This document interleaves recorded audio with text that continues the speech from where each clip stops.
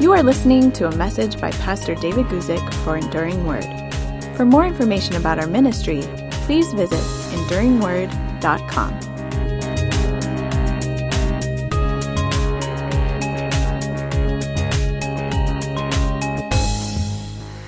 Let's open up our Bibles to the book of 2 Timothy, chapter 1.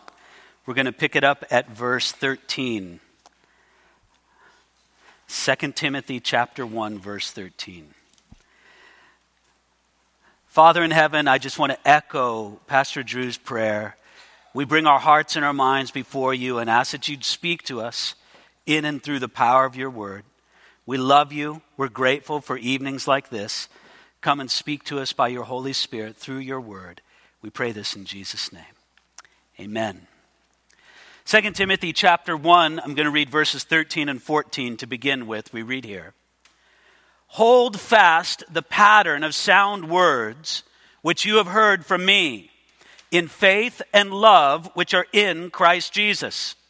That good thing which was committed to you, keep by the Holy Spirit who dwells in us.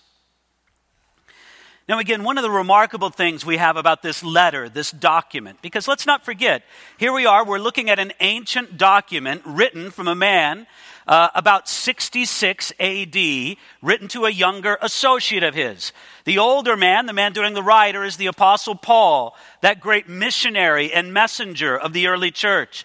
His younger associate is the guy who bears the name of this letter, Timothy. And Paul and Timothy had known each other for about 15 years at this point. About 15 years prior to the writing of this letter, Timothy joined up with Paul on his second missionary tour and had been with him much of the time. The times when Timothy wasn't with Paul, it was because Paul trusted him so much that he left him in a place that really needed leadership. So he was either Paul's trusted delegate or with the Apostle Paul for most all of that 15 years. And you can tell there's a very tight relationship between these men. That's really reflected in the first letter of Timothy, which of course you can read, 1 Timothy. But here in 2 Timothy, not only do we have that note of a very trusted relationship, we've got something else. We've got this shadow that casts itself over almost every verse of 2 Timothy, the idea that Paul knows he's going to die very soon. It seems as if Paul has made peace with this.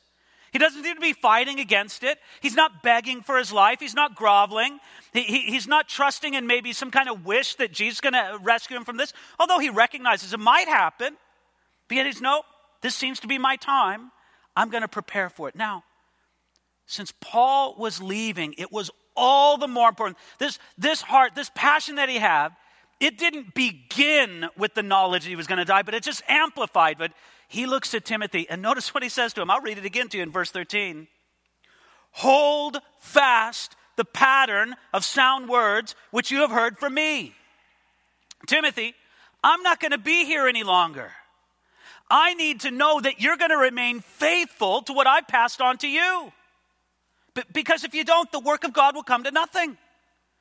What is so deep in Paul's heart is this idea that preachers, pastors, God's leaders, they must remain faithful to the truth.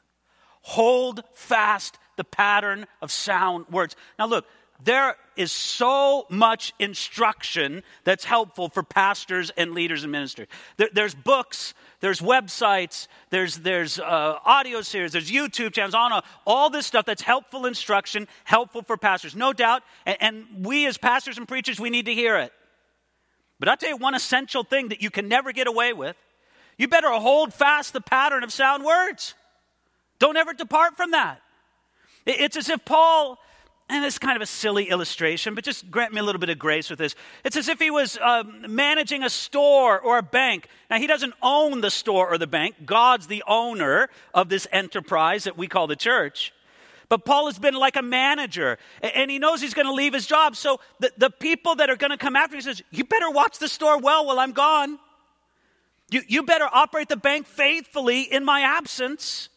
Hold fast the pattern of sound words. That's his exhortation to Timothy. And by the way, we grab a couple things to this. First of all, the whole idea of hold fast gives the idea that somebody's going to try to take it away from him. I mean, you got to hold fast on something if somebody wants to pull it away. So Timothy, you hold fast. Don't let anybody pull you away from this idea of biblical truth. Secondly, notice what he says. He talks about the pattern of sound words. I'm so intrigued by that phrase. Because I kind of have a theory. I can't prove it empirically. I can't go to a laboratory and prove this one to you. But it's just a sense I have in my soul. That you know what? You can tell whether or not, most of the time, I'm not going to say this is 100% true, but most of the time, you can tell if somebody is a biblically true preacher just by hearing them for a minute or two. Even if they're not speaking about anything that's controversial, or even if they haven't really spoken about some false doctrine or anything. But there's just something about the pattern of sound words. You can listen, they've got the pattern of sound words. They know, they seem to understand the scripture. And maybe even better yet, not only do they seem to understand the scriptures themselves, they seem to have a real meaningful relationship with the writer of scripture, God himself to us. So he says, hold fast the pattern of sound words. Verse 13, which you have heard from me. He received it from Paul. Hold fast onto it. Now, before we leave here this evening, we're going to see that it wasn't Timothy's job to only hold fast to it. In other words, the idea is you take biblical truth, you take what Paul taught you, and you hold on to it, and you don't let anybody near it. You hold fast. No, that's not the idea, but you don't let go of it. You keep that, and it's a non-negotiable for you. But please notice this. He says, that good thing which was committed to you, verse 14, keep by the Holy Spirit who dwells in us. Man, I love that idea. Keep it by the Holy Spirit which dwells in us. Now, don't miss that. Because when we think of the working of the Holy Spirit, sometimes we tend to think of the working of the Holy Spirit only in the obviously supernatural. Someone is healed, that's a work of the Holy Spirit. Some miraculous answer to prayer, that's a work of the Holy Spirit. Some just unusual circumstance that is used to bring somebody to faith in Jesus Christ, that's a work of the Holy Spirit. And I won't contest those things. Those are beautiful works of the Holy Spirit. But can I just tell you, if a man stays biblically true to God's word through decades of ministry, that's a work of the Holy Spirit. It's a tremendous work of the Holy Spirit. I know sometimes we go, oh, how boring. Oh, couldn't it be more exciting? Listen, sometimes the Holy Spirit is very much at work in what appears to the outside world to be unbelievably boring. A man who holds fast to biblical truth, that can be an amazing work of the Holy Spirit. Now listen, if we are going to be faithful to God's word, it means that we have to be faithful to it even when it costs us something. You know, the pattern in the world today is for people to be faithful to something only as long as it serves their interest. Once it starts costing them something, well then forget that. Who's going to be faithful to that? But I love what David said in Psalm 15. I love this phrase. He says this, but he honors those who fear the Lord, he who swears to his own hurt and does not change. I love that idea. He swears to his own hurt. That's a poetic way of saying he'll keep his promises even when it costs him something. He'll keep his oath even when it hurts him to do so. That's the kind of faithfulness. Faithfulness that shows itself when it costs to be faithful. So this is just such a wonderful exhortation here in the first two verses we're going to look at tonight, verses 13 and 14. One other thing I wanted to say before we go on to verse 15. I don't want to leave these two verses without considering this. Notice this in verse 13. He says, hold fast the pattern of sound words which you have heard from me in faith and love which are in Christ Jesus. I think that gives us a beautifully rounded picture of how that person, how that pastor, how that preacher is to remain faithful to the word. He's to remain faithful to the word of God in faith and in love. I've met a few, thankfully not that many. They seem to have crossed the word love out of that verse. Oh, and they'll keep the word in faith, and man, they're happy to let you and anybody else know about it. But there just seems to be a marked loss of love in the midst of what they say. No, listen. Faithfulness without love, I think that might be an approximate description of what the Pharisees were like. Oh, they considered themselves quite faithful, did they not? And by many or most measures, you would say they were really faithful. But where was the love? Where was the love for Jesus? Where was the love for others? It wasn't among the Pharisees of Jesus' day. So it's not enough just for us to hold on to the truth. We've got to hold on to it in faith and love. Now, another reason why it's important is because not everybody is faithful to this call. Look at this in verse 15. He says, "This you know, that all those in Asia have turned away from me, among whom are Phygellus and Hermogenes." I read verse 15 and I'm just a little blown away by that. First of all, if you ever had your name recorded in the Bible, you don't want it to be like this. The guys who turned their back on the Apostle Paul, Phygellus and Hermogenes. You don't want that kind of record in there. Secondly, I need to point out, when it says all those in Asia, don't think China, Japan, Korea. What we're talking about in the Roman Empire, they had a province that they called Asia Minor. We would call it today modern-day Turkey. That's where the city of Ephesus was. That's where Timothy managed this great work that God was doing. That's the area you're talking about. But I want you to notice something. Paul says, it's staggering words. Look at it again in verse 15. All those in Asia have turned away from me. Now, Paul's using a little bit of apostolic hyperbole there. Timothy was in Asia, and Timothy hadn't turned away from him. But nevertheless, this is true. Allowing for just, the figures of speech. Paul looks at it, I'm abandoned by everybody. Timothy, you know how many people have abandoned me.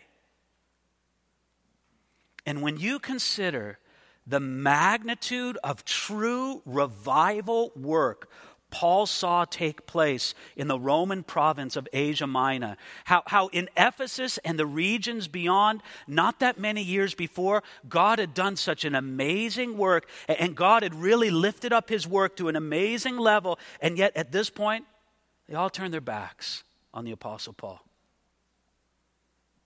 There's some sadness when we read that, isn't there? Here's Paul in his prison cell, waiting for his execution. And in all that place where he administers, they turn their back on him. If there were Christian radio back then, nobody wanted to interview the Apostle Paul at this point in his ministry. If there were Christian magazines back then, Paul would not have been on the cover. If there was Christian social media back in that day, Paul would have been unfriended by a lot of people. Paul would have had a hard time finding a publisher for the books that he wrote. You see, for many Christians of Paul's day, I think that they looked at the Apostle Paul and they said, there's a man who's too extreme, too committed. He's not flashy enough. He's not famous enough. And even though God had done a tremendous work through Paul in the Roman province of Asia, it says that they turned away from him. And notably among them, Phygellus and Hermogenes, these were not the only ones, but for some reason, these were notable. And no doubt, Paul tells Timothy this as a warning. Timothy, keep your eyes on these guys. And that's why he specifically pointed them out to Timothy.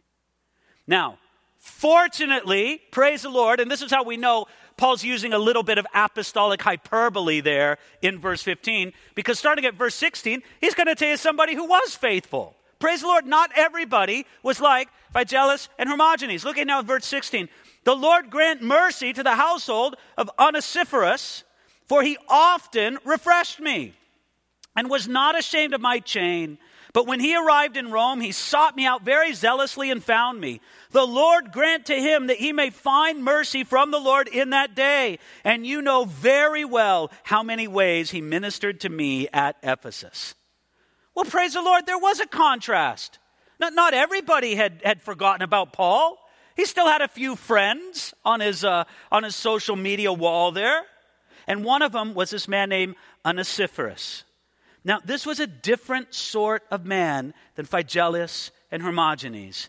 He was faithful to Paul even in these difficult circumstances. Therefore, Paul prayed for mercy upon him and his whole household. And notice this. Notice the things he says about him. First of all, verse 16, he says that he often refreshed me. Well, that's great. He went to refresh the apostle. Secondly, he says, he was not ashamed of my chain. Paul was a condemned criminal for what he had done, but Onesiphorus wasn't ashamed of him. And then finally, verse 17, he sought me out very zealously and found me. You know, there were a lot of prisons in Rome. It was a big city. Onesiphorus had to go from place to place to find out the one that Paul was in, and he finally found him. And his conduct was so wonderful that Paul could say, look at it there in verse 18, you know very well, this man had a reputation for being somebody who had served the Apostle Paul so well. And I love that this man lived up to the meaning of his name. Onesiphorus, the name means help bringer. That's exactly what he did. He brought help and comfort to the Apostle Paul. But now, turning his gaze back to Timothy, the first verse of 2 Timothy chapter 2, we read this. You therefore, my son, be strong in the grace that is in Christ Jesus. Timothy, you've got a big responsibility, and we've kind of had this discussion before, back when we were in 1 Timothy and back now studying through 2 Timothy. What kind of man was Timothy?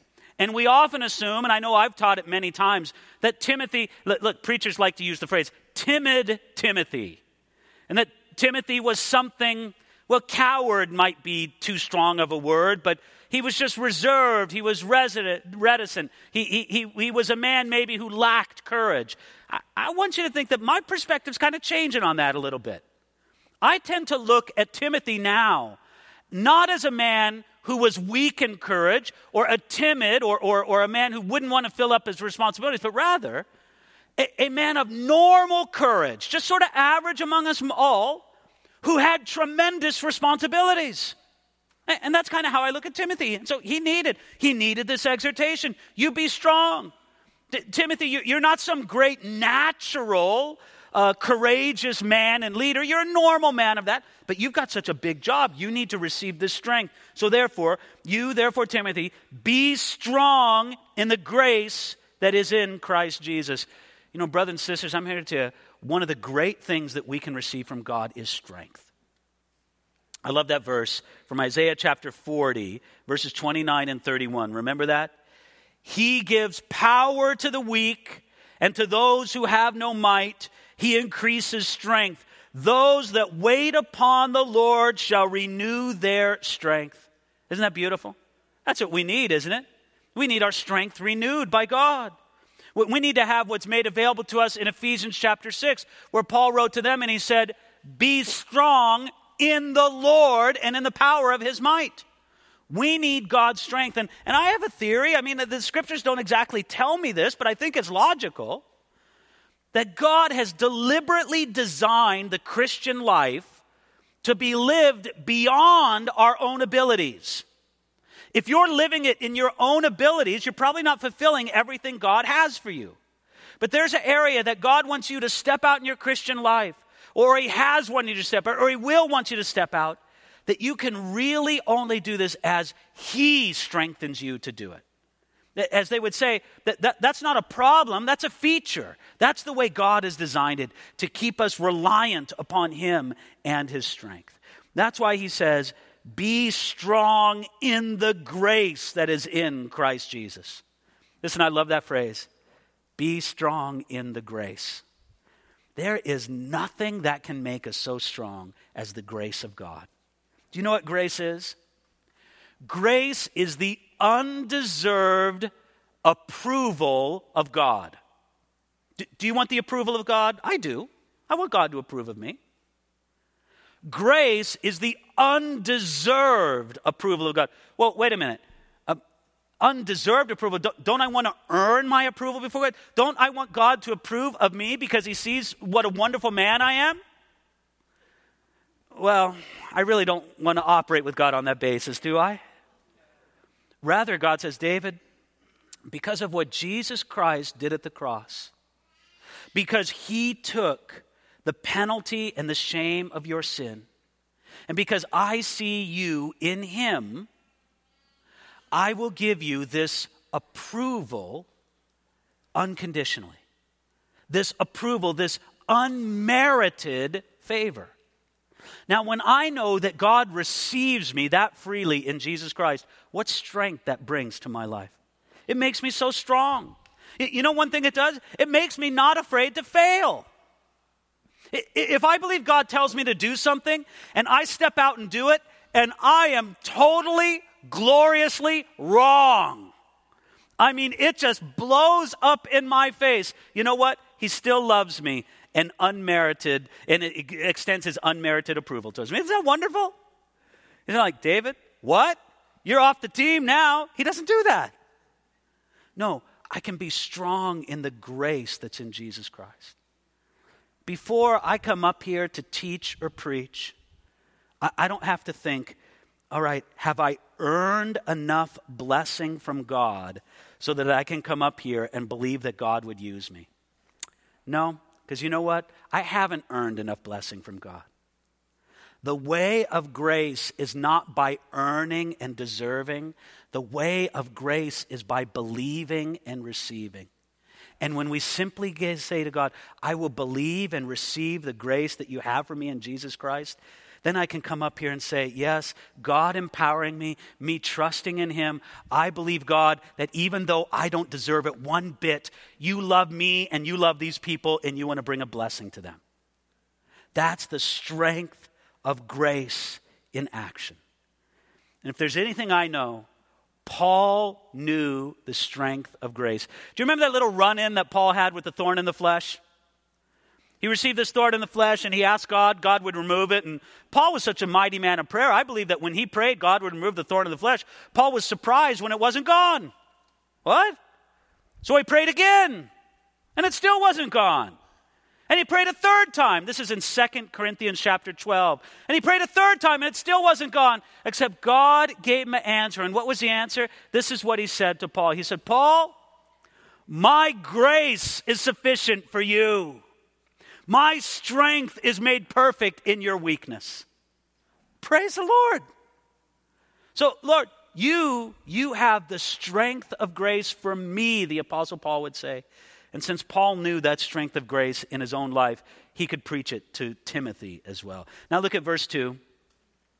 And the things that you have heard from me among many witnesses, commit these to faithful men who will be able to teach others also.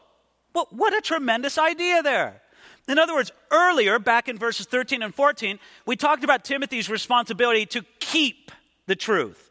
All right, well, Timothy, you keep it, but at the same time, it's one of these wonderful paradoxes in the Christian life, at the same time you give it away.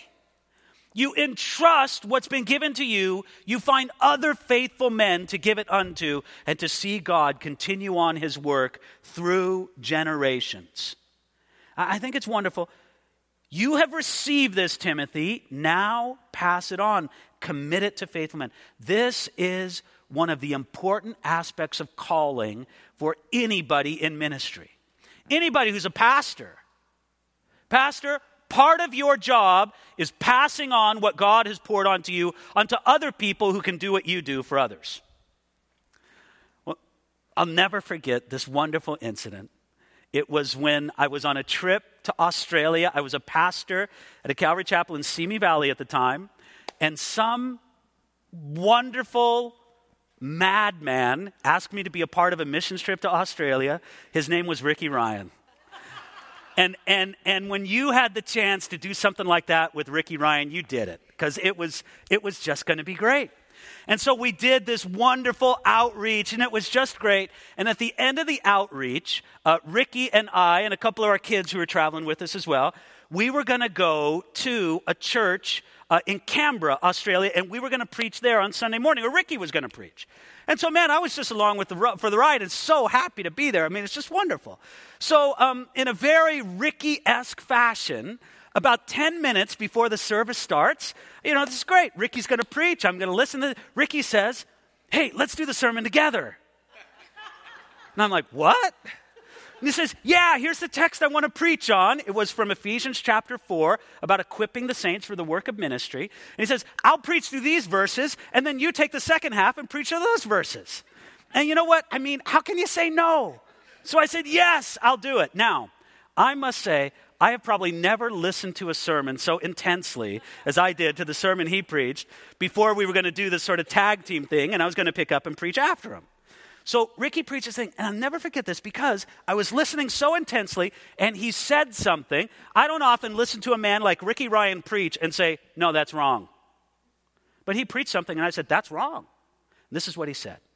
He said, the pastor should be teaching other people in the church to do everything that he does.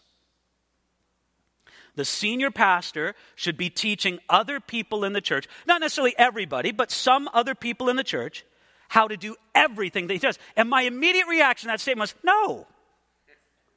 I thought, surely there are some things so holy and privileged that the senior pastor should not be teaching anybody else how to do them. It's just kind of that thought in my mind. And I said, he's got to be wrong on that. Let me think of what one of those things are. And I thought, and I said, he's absolutely correct. And it's just this simple principle. The things that have been passed on to you, pastor, preacher, leader, you pass them on to other people. And this is just part of our job description.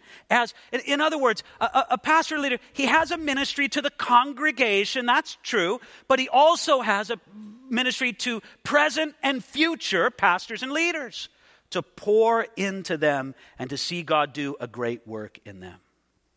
And you pass it on to faithful men. That is the true apostolic succession. Now, there have been some in the history of Christianity that have held the idea of apostolic succession. And this is what apostolic succession goes like. Paul laid his hands on Timothy. Timothy laid his hands on somebody else. That person laid their hands on somebody else. That person laid their hands on somebody else, all the way down through the generations to the present day. If you could make that chain all the way back and find out who laid hands on, who laid hands on, who laid hands on, who laid hands on, those people today, those are the true representatives of God's work in this world based on the principle of apostolic succession. Let me tell you what I think of that idea.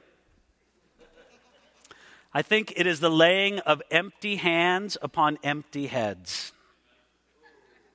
Now, I believe in the idea of apostolic succession. I truly do. But it's a true apostolic succession of those who will remain faithful to the teaching of the apostles as given to us in the New Testament. This is your apostolic succession.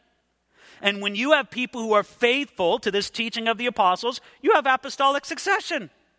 And you have somebody who truly teaches what the apostles would teach. Also, I agree with, in general, a principle of apostolic succession. I just don't think it's done by ceremonies. I just don't think it's done by other such things. It's done by faithfulness to the revealed Word of God.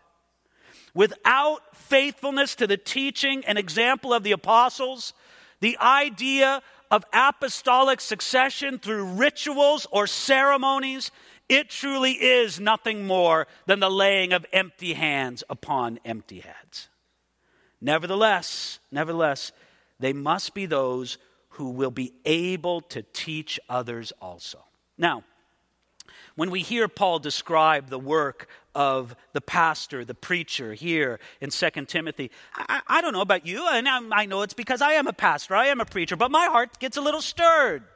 It's like, What a noble thing to stand side by side with the Apostle Paul and to be right there with him and connected with him, and we're on the same team and we're marching in lockstep. And that's all true.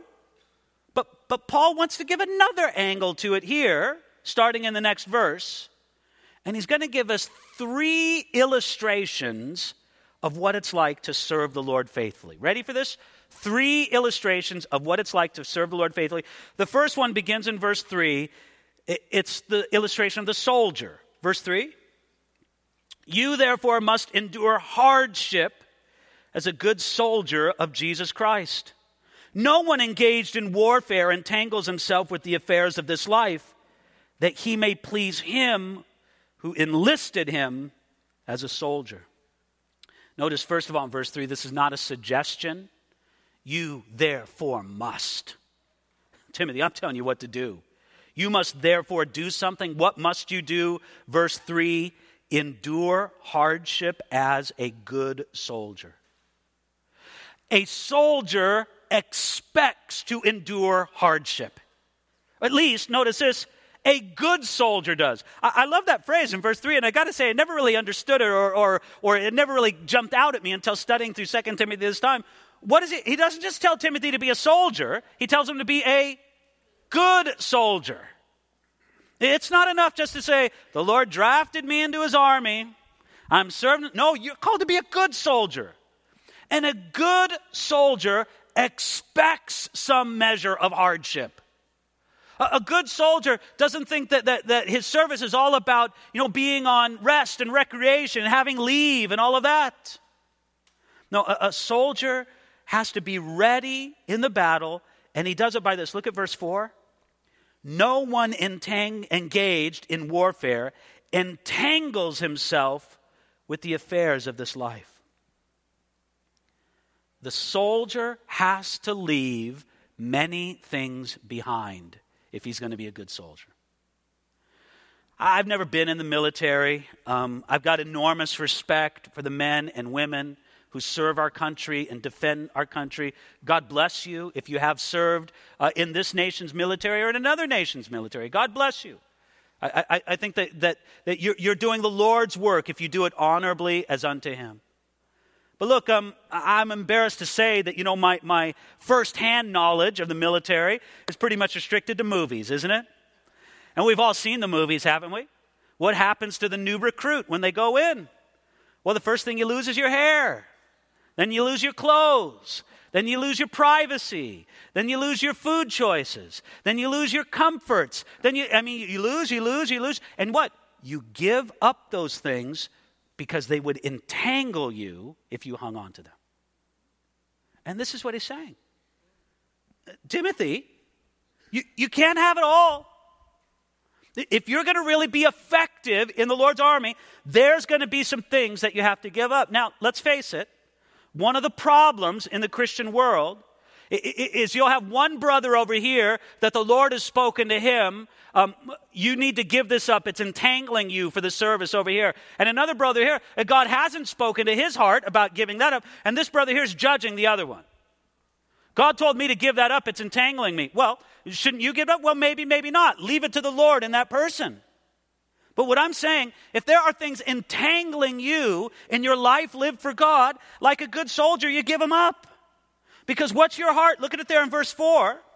That he may please him who enlisted him as a soldier. If you don't endure hardship, if you don't put away the things that entangle you, you will never be pleasing to your commanding officer. And who is our commanding officer? I love that phrase from the book of Joshua. In Joshua chapter 5, Jesus appeared to Joshua as the commander of the army of the Lord. That's Joshua chapter 5, verse 14. Isn't that awesome? We have a commanding officer, and it's Jesus Christ. Now, one other thing before we go on to the next example. The first example is a soldier. You endure hardship, and you avoid entanglements. That's the first example. It may very well be that Paul was chained to a soldier right when he wrote this. Wouldn't that be sort of cool? Paul says to the soldier, do you mind if I use you an example? Let me explain to you how I'm using an example to my friend Timothy. Okay, so that's the first example, a soldier. Second example, verse 5. And also, if anyone competes in athletics, he is not crowned unless he competes according to the rules. I find it fascinating that Paul often drew upon the world of athletics for illustrations of the Christian life. He mentioned track and field in 1 Corinthians chapter 9.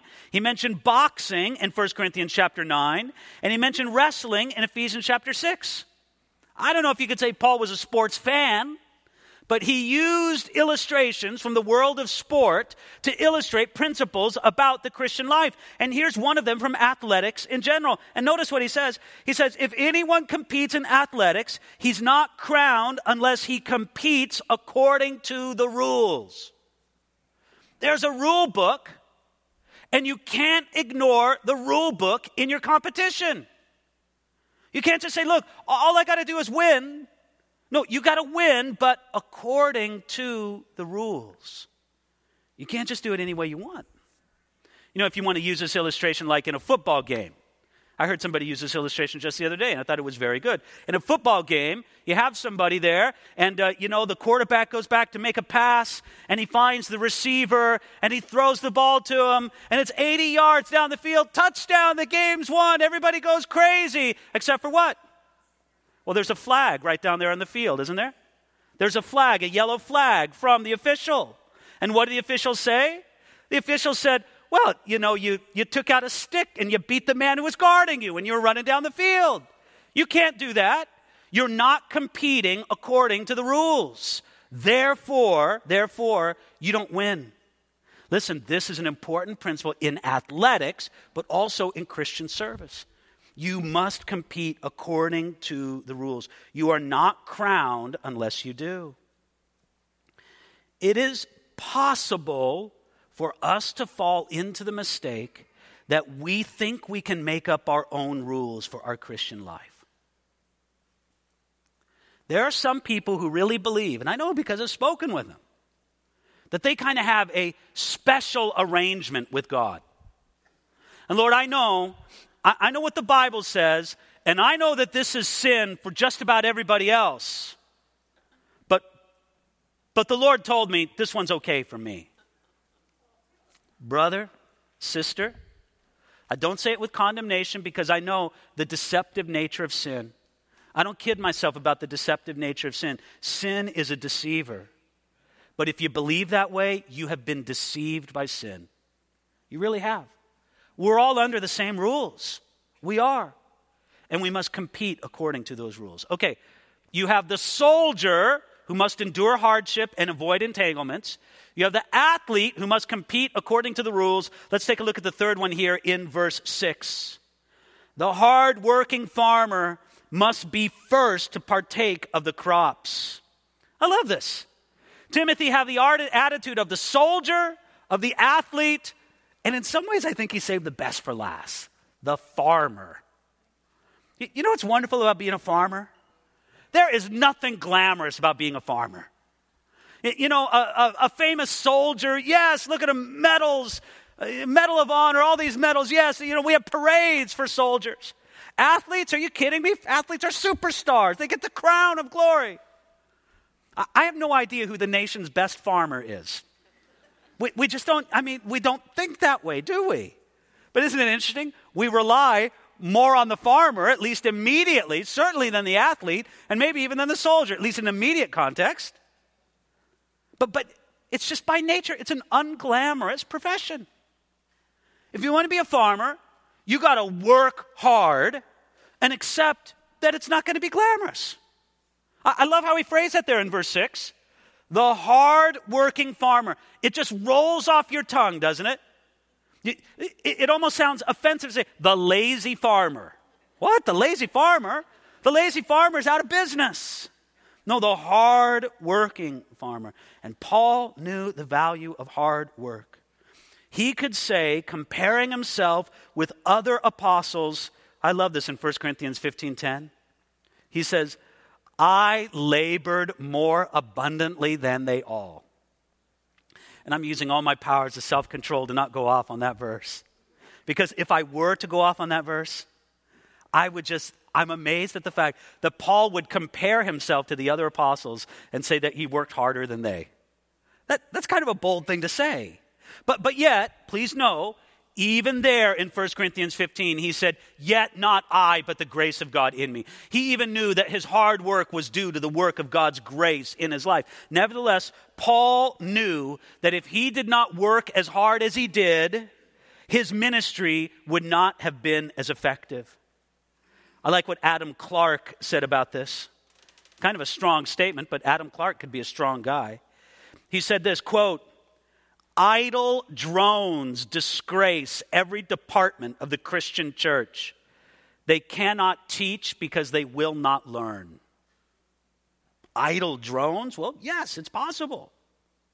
Listen, some people expect something for nothing. But most people who are mature know you get out of things from the measure that you put into them. And if you put forth very little effort into your Christian walk, well, it's not a surprise that there's very little joy or reward or satisfaction in your life with God. So the first aspect of the farmer is hardworking. But look at the second one. Don't miss the second one. Must be the first to partake of the crops. Timothy, when you have spiritual food to give the congregation, you better eat of it first. Praise the Lord for that. Because when it doesn't happen like that, trouble ensues. Pastor, you've got to let the sermon speak to you, even when you fall short of it. If I could only preach the things that I had absolutely mastered in the Christian life, it might be a pretty short sermon. But listen, I'll tell you where my heart is. I'll tell you where my intention is. I'll tell you where my direction is. It's to do the things that God would have me and have all of us to do. I need to eat of the food before I give it out to the people, as I give it out to the people. And look, sometimes, and I really believe this, sometimes I believe that one of the greatest reasons God called me to do what I do as a preacher and a teacher and a pastor is God just knew I needed special help. It's like, David, you got to be in my remedial class. You need lots of attention. So I'm going to put you in an area where you can get that special attention. And I'm grateful for it because I know the work it does in my life. But when a pastor does not do this, when he preaches in a detached way, that the Word of God has not had an impact on his own life, when he has not had fellowship with God in his Word as he prepares to teach and even as he teaches, man, there's trouble. There's trouble. So look at those three areas. Matter of fact, you can take a look at verse 7. He says, "Consider what I say, and may the Lord give you understanding in all things." Hey, Timothy, think about this. I've given you the example of the soldier, the athlete, and the farmer. The soldier has to endure hardship. The soldier has to get rid of entanglements.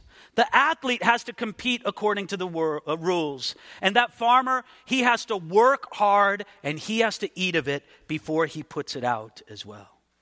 But listen, this is important for us, not only for those who would be preachers or teachers or pastors, but for every one of us in the Christian life.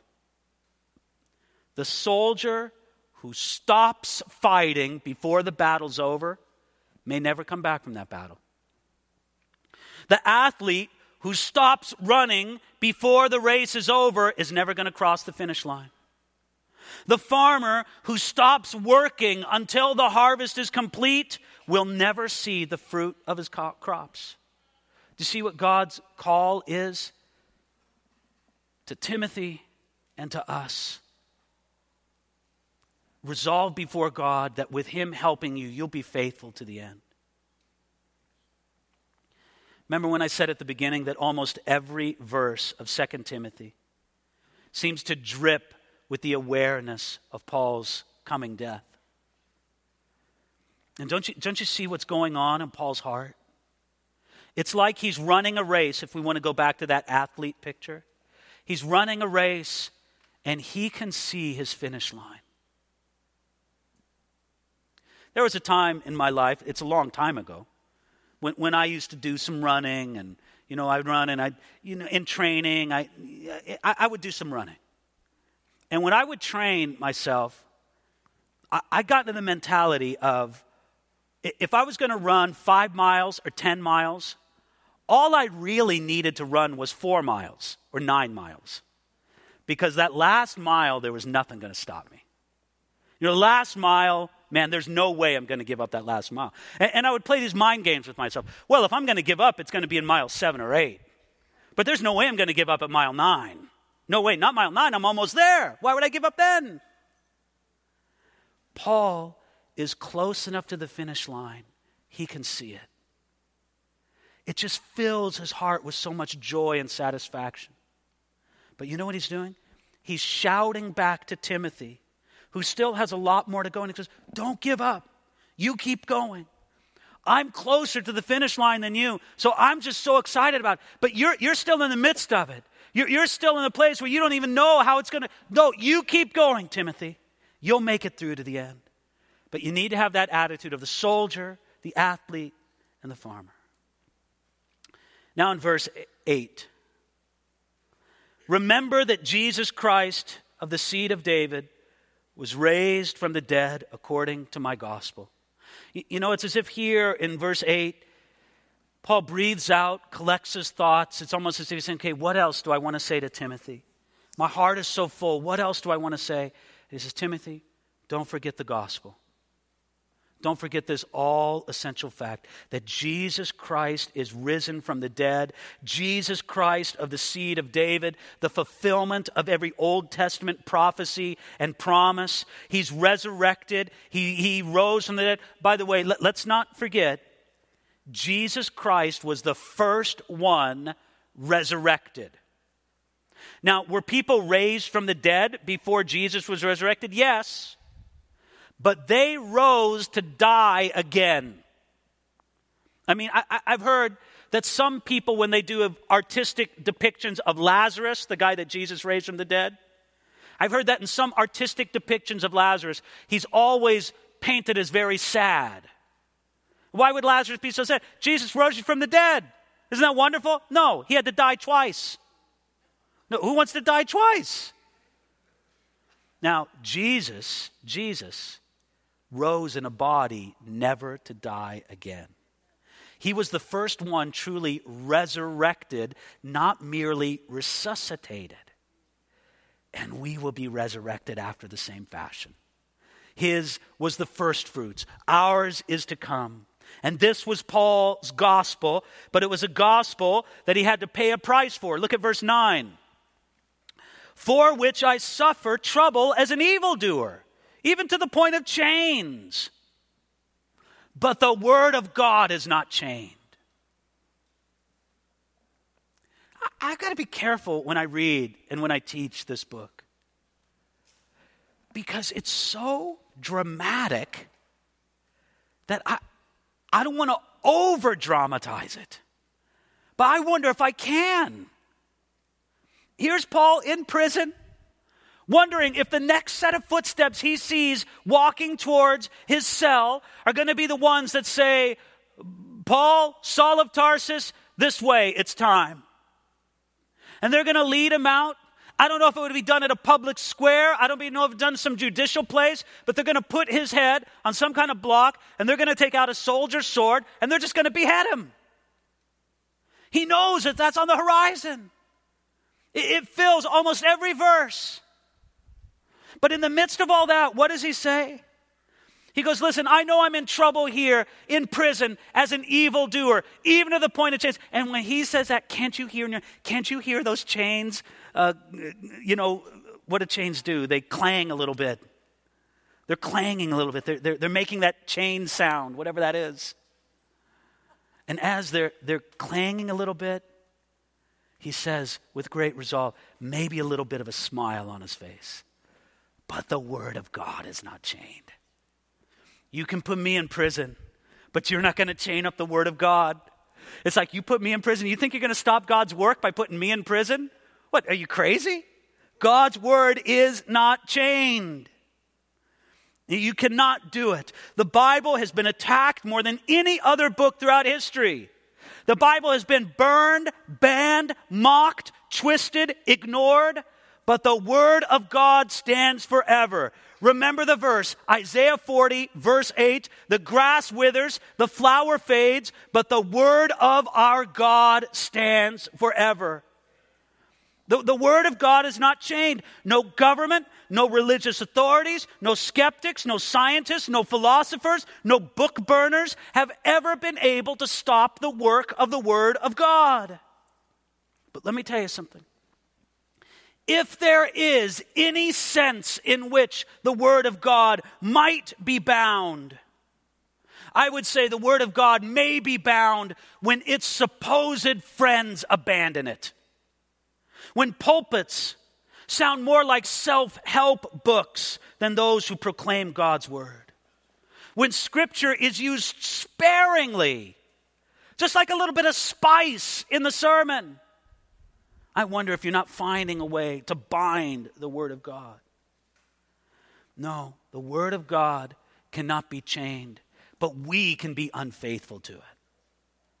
And that's why he says, verse 10, therefore I endure all things for the sake of the elect, that they also may obtain the salvation which is in Christ Jesus with eternal glory.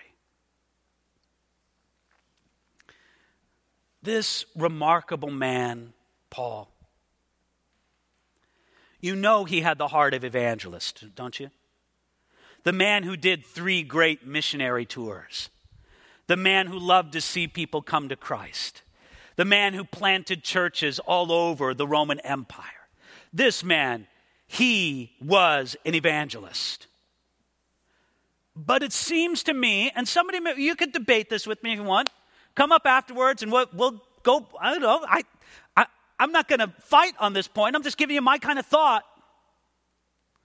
I kind of think that even greater than an evangelist, Paul was a pastor. I mean, look at what he says in verse 10. Therefore, I endure all things for the sake of the elect, that they also may obtain the salvation which is in Christ Jesus with eternal glory. Listen, that's worth the hardship. Paul worked the equation out, and he even discusses this in the Corinthian letters. He goes, if it's hard for me, but easier for the people of God because it's hard for me, Paul says that's all right with me. It's okay. If my being afflicted can somehow bring blessing to the people of God, Paul says, all right, sign me up for that. It's not like I'm excited about it, but it's worth it to me. I'll endure all things for the sake of God's people. I love the people of God. I love to see them grow. I love to see transformation work themselves in life. I love to see them remain faithful. I love to see them flourish before God and man. And I'll endure that hardship. I'll endure this prison cell. And then verses 11, 12, and 13, and we'll end with this. This is a faithful saying. For if we died with him, we shall also live with him. If we endure, we shall also reign with him. If we deny him, he will also deny us. If we are faithless, he remains faithful. He cannot deny himself. You wonder if this wasn't a poem, a song, something Paul's quoting. There's a rhythm to it that suggests this. Here's the faithful saying, Paul says. Now look, this faithful saying has 4 lines to it. Ready for the 4 lines? Here's the first line. If we died with him, we shall also live with him. Now, this has a meaning for Paul, doesn't it? There's some guy sharpening up a sword to sever his head. But Paul knew that this has an application for every believer. And I mean that literally, every believer. Because there is a real and spiritual way that every believer has died with Jesus Christ. We are born into this world identified with Adam. But when we put our faith in Jesus Christ, when we are born again by God's Spirit, our identification is no longer with Adam. That old man is dead. Now our identification is the new man. We are now identified with Jesus Christ. And if we are identified with Jesus Christ, when he died on the cross, we died on the cross. When he was buried, we were buried. When he rose from the dead, we rose from the dead. Matter of fact, God's given a very wonderful picture of this spiritual work. Because the Bible says this happens spiritually for all those who are in Christ. Now, when I say spiritual, the thing that comes into our mind in the modern age is unreal. Yeah, spiritual. We'll roll our eyes. Yeah, spiritual. But listen, brothers and sisters, the spiritual world is real. I'm not talking about something that's a fantasy. I'm talking about something that's real and has happened in the spiritual world. Now, God knows we have a tough time with the spiritual sometimes, so you know what he said? He said, I will give you a very material illustration of this, and we call it baptism. When the person is baptized, they've died with Christ, they're buried with him, and then they rise to new life. Isn't that beautiful? It says, God, I'll give you a material enactment of what happened spiritually. So it's true in the martyr sense that Paul would soon know for himself, but it's also true spiritually for every believer. If we died with him, we shall also live with him. Now look at the next phrase in verse 12. If we endure, we shall also reign with him.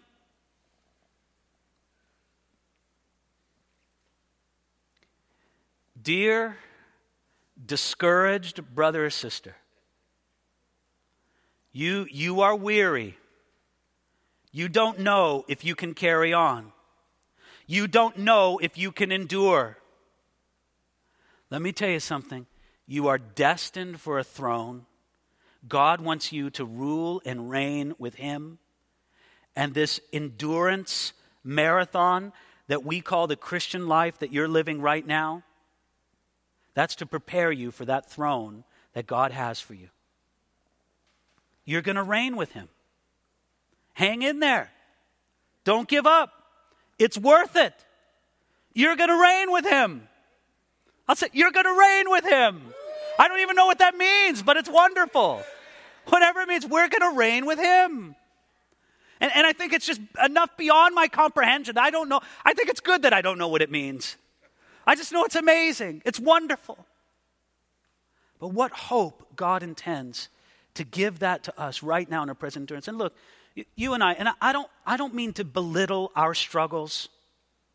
Because I'll tell you one thing about your problems, they're your problems. And just for that, they're real enough. We're not here to compare who's the most miserable here this evening and on and on and on. So I'm not trying to do that, but I just want to say this. Don't you think this had special meaning for the Apostle Paul there in prison? If it could help him endure through that, I said, it can help me endure through what I'm going through. Thank you, Jesus. That's the second line. The third line, it says, if we deny him, he shall also deny us.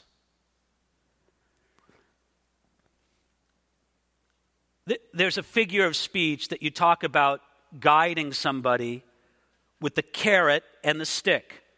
It's like you would guide a donkey. Here's the carrot, donkey. Here's the reward. Don't you want to do it because of the reward? Okay, that's good. And if you need a little help, donkey, here's the stick. And I'll give you a little switch with the stick so you know to get going. I don't want to say that we're God's donkeys, though sometimes I feel like I've acted like it. We're his sheep. But God has a somewhat, not completely at all, but a somewhat similar approach where he says there's a reward of reigning with him, but there's also a warning. Don't think that you can back away without a price to pay. And what's the price? If we deny him, he also will deny us. Jesus said it very plainly in Matthew chapter 10. He said, whosoever denies me before men, him I will also deny before my Father who is in heaven. Man, that's heavy, isn't it? And so we need to just, this is very, very significant. Now, I could see that after the third line, believers being nervous. Oh man, have I denied him? Will I deny him? I don't know if I can make it. That's why I'm so glad it closes with this last line that we're going to look at tonight. If we are faithless, he remains faithful. It never changes his faithfulness to us. You know, the faithlessness of man never will make God unfaithful. And he's there. He'll never turn his back on you. The Christian can stand faithful as God empowers them. And even if someone has been wavering, they still have time as the Spirit of God calls to them, even now, to turn back to the faithful God. Think of the prodigal son. Was the prodigal son faithless? Yeah, he went out and he did his thing, right? But let me tell you something. The father in the story of the prodigal son always remained faithful to the son. Always. The father was always, I'm waiting for you to come back. I'm watching for you to come back. I'll welcome you with open arms. I will never break faith with you, even if you're off doing your own thing. That's the kind of God we serve. And if somebody's left with the feeling, man, have I been faithless? Man, have I denied the Lord in any way? Then what you do, you just run to a Father who has always been faithful to you. Always. And always will be. And you know what?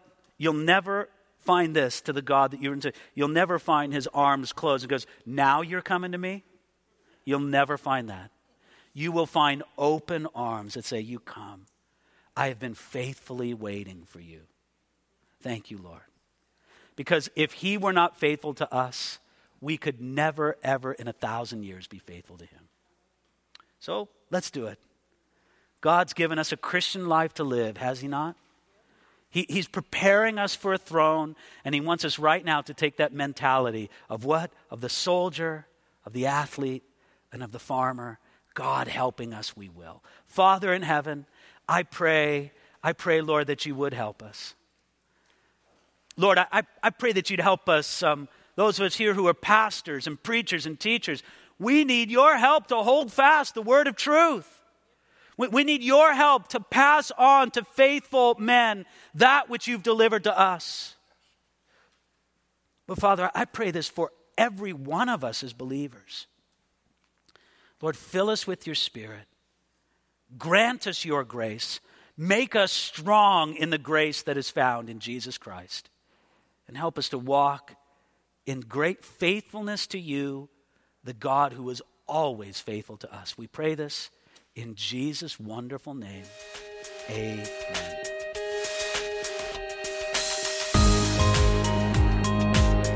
You've been listening to a message by Pastor David Guzik for Enduring Word. For more information about our ministry and how to grow in your relationship with Jesus, please visit enduringword.com.